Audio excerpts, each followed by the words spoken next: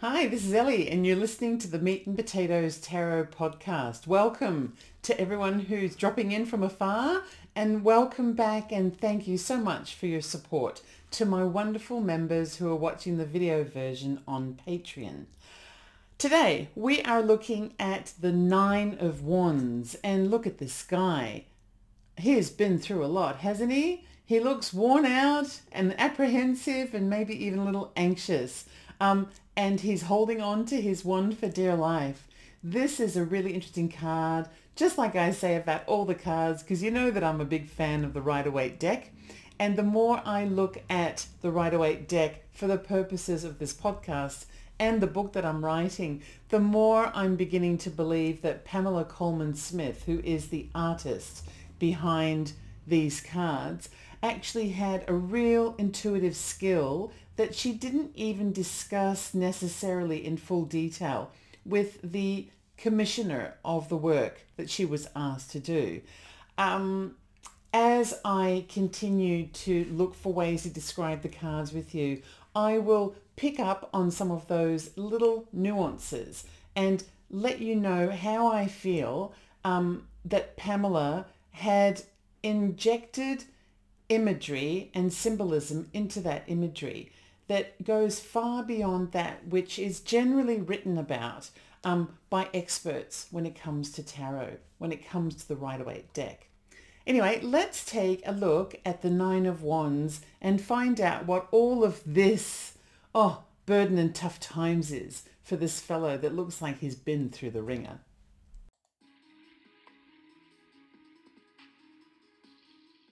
A man with a bandage or a bandana wrapped around his head stands upon a solid grey platform.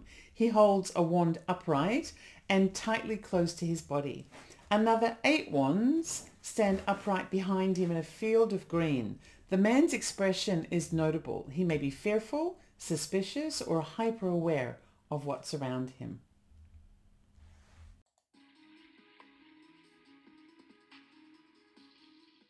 In the upright position, the Nine of Wands represents courage, resilience, and determination. In the reverse position, the Nine of Wands represents feeling overwhelmed and wanting to give up. Also, illness or being overly analytical.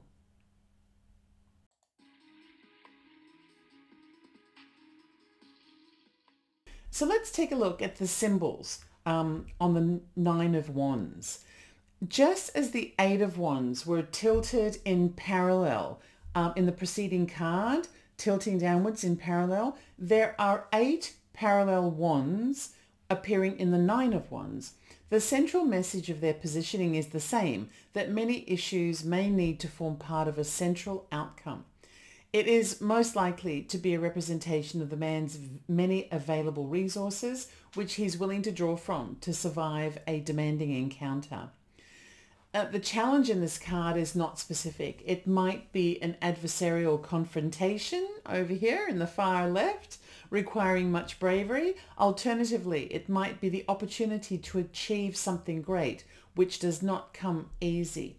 Either way, the man is determined to overcome the challenge and to prevail in his experience.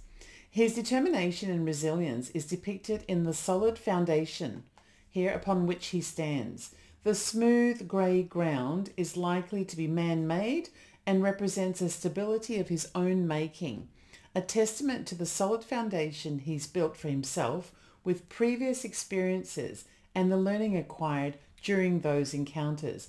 We know that he has previous experiences because it is very likely that that is a bandage, that is a mark of the previous experiences. There's an acknowledgement of the natural landscape or the natural environment which appears behind the man. But to prevail, he cannot draw from outside his own inner strength. For this reason, he stands on a foundation of his own making rather than the solid ground provided by his creator. And also, these wands prevent him from going from his own decision-making that comes from within and drawing from the elements within to be able to draw from the natural resources. This is something that the man can only do for himself. Now, if you were to consider the card in reverse, suddenly this solid ground seems overly weighty. If it's made of stone, it would be an overwhelming burden for any man to bear. The man's headdress may be a bandage of his wounds from previous battles, or a bandana worn during a contest kind of sport. Its inclusion in the imagery denotes pride and value of the previous experiences that have given the man the bravery he now possesses.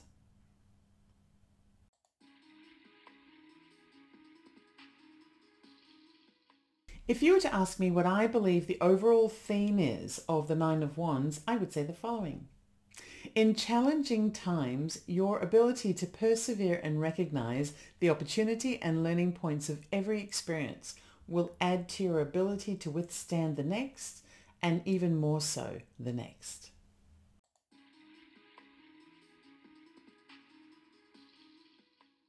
So that was the Nine of Wands.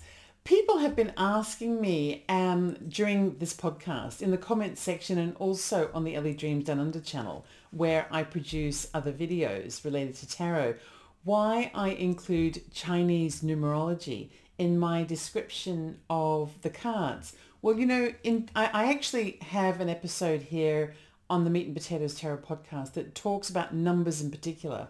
And I look at the Rider-Waite deck from the Western numerology and also the Chinese numerology perspective. The reason why Chinese numerology is brought up in this tarot podcast or tarot learning podcast is because it does have a striking resemblance to that of the Rider-Waite deck.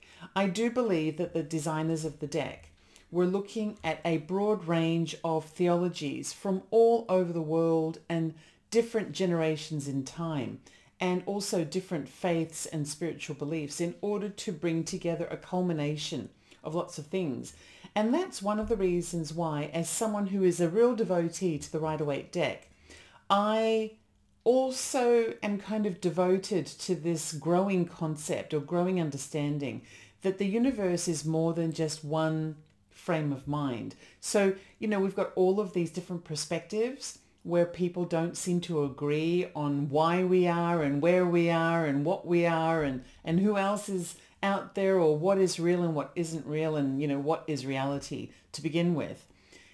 I'm beginning to believe, the more that I study tarot and the more that I do the research that I do for my channels, that actually a little bit of everyone's perspective is probably right. And if we marry it all together, we can see the evidence of that in the tarot deck, in the Rider-Waite tarot deck. They've drawn from all the designers, and the commissioners have drawn from all kinds of different philosophies and ways of life and beliefs to bring this beautifully exquisite set of illustrations forward that tells so much about the human condition. The Nine of Wands in particular, as we know now, is all about longevity and being able to make it through some of the tough times and to remain resilient. It's about bravery, but it's also about resilience. And the reason why I brought up the Chinese numerology element is because the number 9 in Chinese numerology is about longevity, about being able to withstand the long haul and just kind of ride over those little things and sustain yourself all the way through to the end. There's so much about the Rider-Waite deck. And yes, I'm a fan. I say it all the time, and I'm going to say it today as well. I am a big fan. So if you wanted to hear from a fan, I'm the person to hear from when it comes to the Rider-Waite deck. Anywho, if you'd like to see me put my knowledge of tarot into practice, you can always follow me on the Ellie Dreams Down Under channel on YouTube. I also have a second channel called The Universe Always Wins, which I've kind of alluded to today. And this is a channel that talks about all of the little things that happen in life that give us a clue as to the bigger messages of the universe. And I think tarot is one of those things. On the Ellie Dreams Down Under channel, I cover a wide variety of topics. All of the videos are free, and I cover US politics, world affairs, the unexplained. I do personal readings, mysteries, you name it. And I also take viewer requests. Feel free to come and take a look at either of those channels. In the meantime, thank you for joining me here in this podcast, and I'll see you next time. Take care.